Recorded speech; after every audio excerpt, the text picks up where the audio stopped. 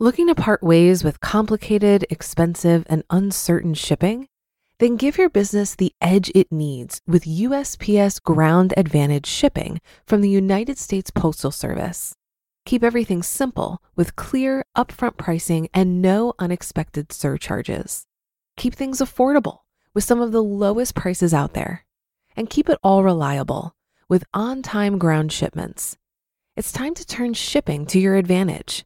Learn how at USPS.com/advantage. USPS Ground Advantage. Simple, affordable, reliable. At Evernorth Health Services, we believe costs shouldn't get in the way of life-changing care, and we're doing everything in our power to make it possible. Behavioral health solutions that also keep your projections at their best? It's possible. Pharmacy benefits that benefit your bottom line? It's possible. Complex specialty care that cares about your ROI? It's possible. Because we're already doing it. All while saving businesses billions. That's Wonder made possible. Learn more at evernorth.com/wonder.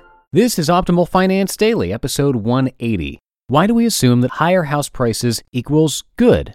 By Ramit, Sethi of IWillTeachYouToBeRich.com. And welcome everybody, I'm Dan, your host and narrator of this show. And this is of course where I read to you from some of the best personal finance blogs on the planet. And I do it every Monday through Friday. And since it's Friday, I'm going to give you a break today. And I'm going to get right into the post as we optimize your life. Why do we assume that higher house prices equals good? By Ramit Sethi of IWillTeachYouToBeRich.com. If the price of toothpaste or a burrito dropped 20%, most of us would be thrilled. So why is it considered a catastrophe when housing prices drop? Last week, I asked you to identify the cultural assumption in a screenshot that said, quote, home prices falling but getting better, end quote. Here's what I was thinking of. Isn't it funny how home prices falling is assumed to be a bad thing? You never know how American your assumptions are until you go to another country. That's because in the United States, we've been systematically taught that housing is a good investment and that prices must go up. Ask your parents why they bought their house. One of the top 3 reasons will almost certainly be it was a good investment. Yet I've shown very clearly that for many people in many situations, it is not. In fact, housing is often a terrible investment. Yet the illusion persists, whether it's my friend wanting to buy $1 million house with no research, or people saying things like, I wish I bought more real estate after incurring a paltry 1.2% return rate over several decades. As a result, you get media reports that implicitly echo the cultural assumption that housing is a good investment. The way they describe the housing market, housing recovery, influences and reflects our cultural assumption. Another headline from a major national news publication said something similar. Interesting, it's a housing recovery when prices are getting expensive. Would you say that with toothpaste?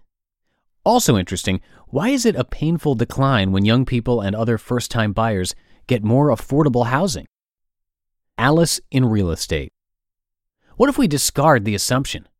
As Warren Buffett said in his 1997 chairman's letter to shareholders, quote, if you expect to be a net saver during the next 5 years, should you hope for a higher or lower stock market during that period? Many investors get this one wrong. Even though they are going to be net buyers of stocks for many years to come, they are elated when stock prices rise and depressed when they fall. This reaction makes no sense. Only those who will be sellers of equities in the near future should be happy at seeing stocks rise. Prospective purchasers should much prefer sinking prices. End quote. Why higher house prices equals good persists. Deep-seated beliefs like this exist for multiple reasons. What might some of them be? 1. American culture believes that homeownership is a right that everyone should have. It's not. 2. Since most newspapers are written by and read by older people whose wealth is predominantly and mistakenly tied up in their houses, it only makes sense that real estate prices should increase. As a result, you see words like recovery and crash rather than bargain. 3. Unlike toothpaste or other commodities, there are ancillary effects of changes in real estate prices. If one house price declines in a neighborhood, there are spillover effects that affect nearby houses. This is why neighbors and realtors will do anything to prevent a house from being sold at a low price, including throwing in things like cars and TVs instead of lowering the list price. 4. Crooked organizations like the National Association of Realtors And banks use every trick in the book to prevent house prices from actively reflecting the market price. Remember how in Chapter 6 of my book, I described example after example of how Wall Street firms use disingenuous tricks like survivorship bias to obscure how poorly performing most of their funds are? The same is true of real estate. Where there's lots of money in commissions, there's virtually always shady behavior, obscured facts, and whispered promises that never turn out to be true. In fact, this cultural expectation goes to the very highest levels of the U.S. government. In a speech, President Obama said, quote, "This plan will not save every home, but it will give millions of families resigned to financial ruin a chance to rebuild," end quote. That's what the president told a crowd in one of the communities hardest hit by the housing crisis. Quote, "It will prevent the worst consequences of this crisis from wreaking even greater havoc on the economy. And by bringing down the foreclosure rate, it will help to shore up housing prices for everyone," end quote. It's fascinating but unsurprising to hear the president's explicit goal is to shore up housing prices for everyone, and you could argue, maintain unaffordably high rates for most young people. It's not that simple.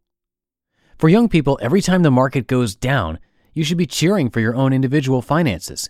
You can acquire investments at lower prices, and you have a long time for the market to grow.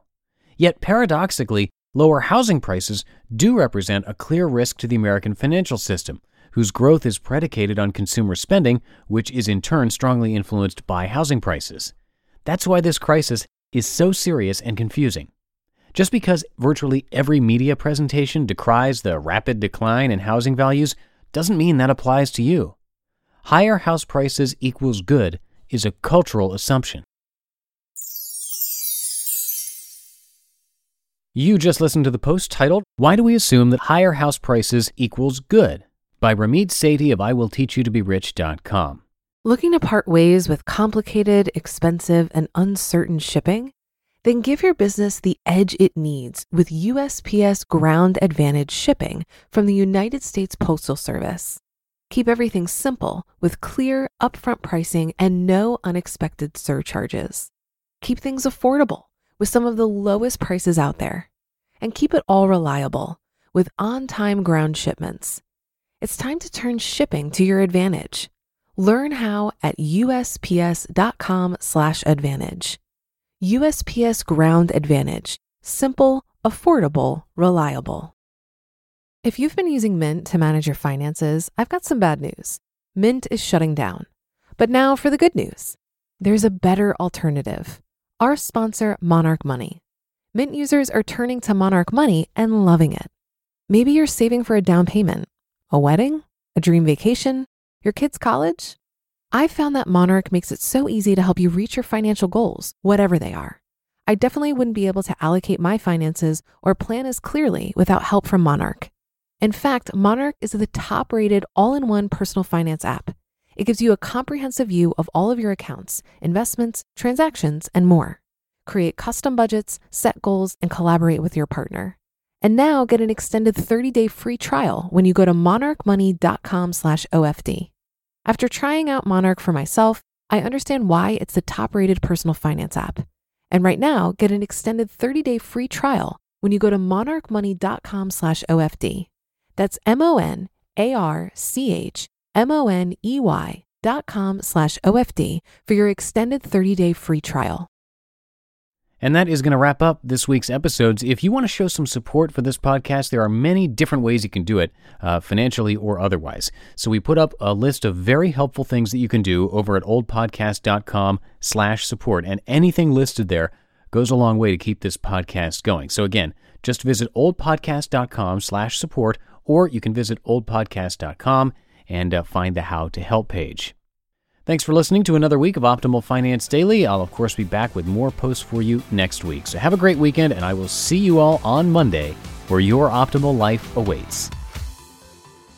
Hello, Life Optimizer. This is Justin Malik, creator and producer of this podcast, but also Optimal Living Daily, the show where I read to you from even more blogs covering finance, productivity, minimalism, personal development, and more, from incredible bloggers like Derek Sivers, Zen Habits, Mark and Angel, The Minimalists, and all the ones you hear on this show too. So if you enjoyed today's episode and like taking amazing blogs on the go, come on over to Optimal Living Daily and subscribe to that one too. And together, will start optimizing your life. You've been listening to Optimal Finance Daily. Be sure to hit the subscribe button to stay up to date on each new episode and head to oldpodcast.com. That's OLDpodcast.com for a free gift as well as more actionable tips and resources to help you maximize your potential. Thanks for joining us, and remember, your optimal life awaits.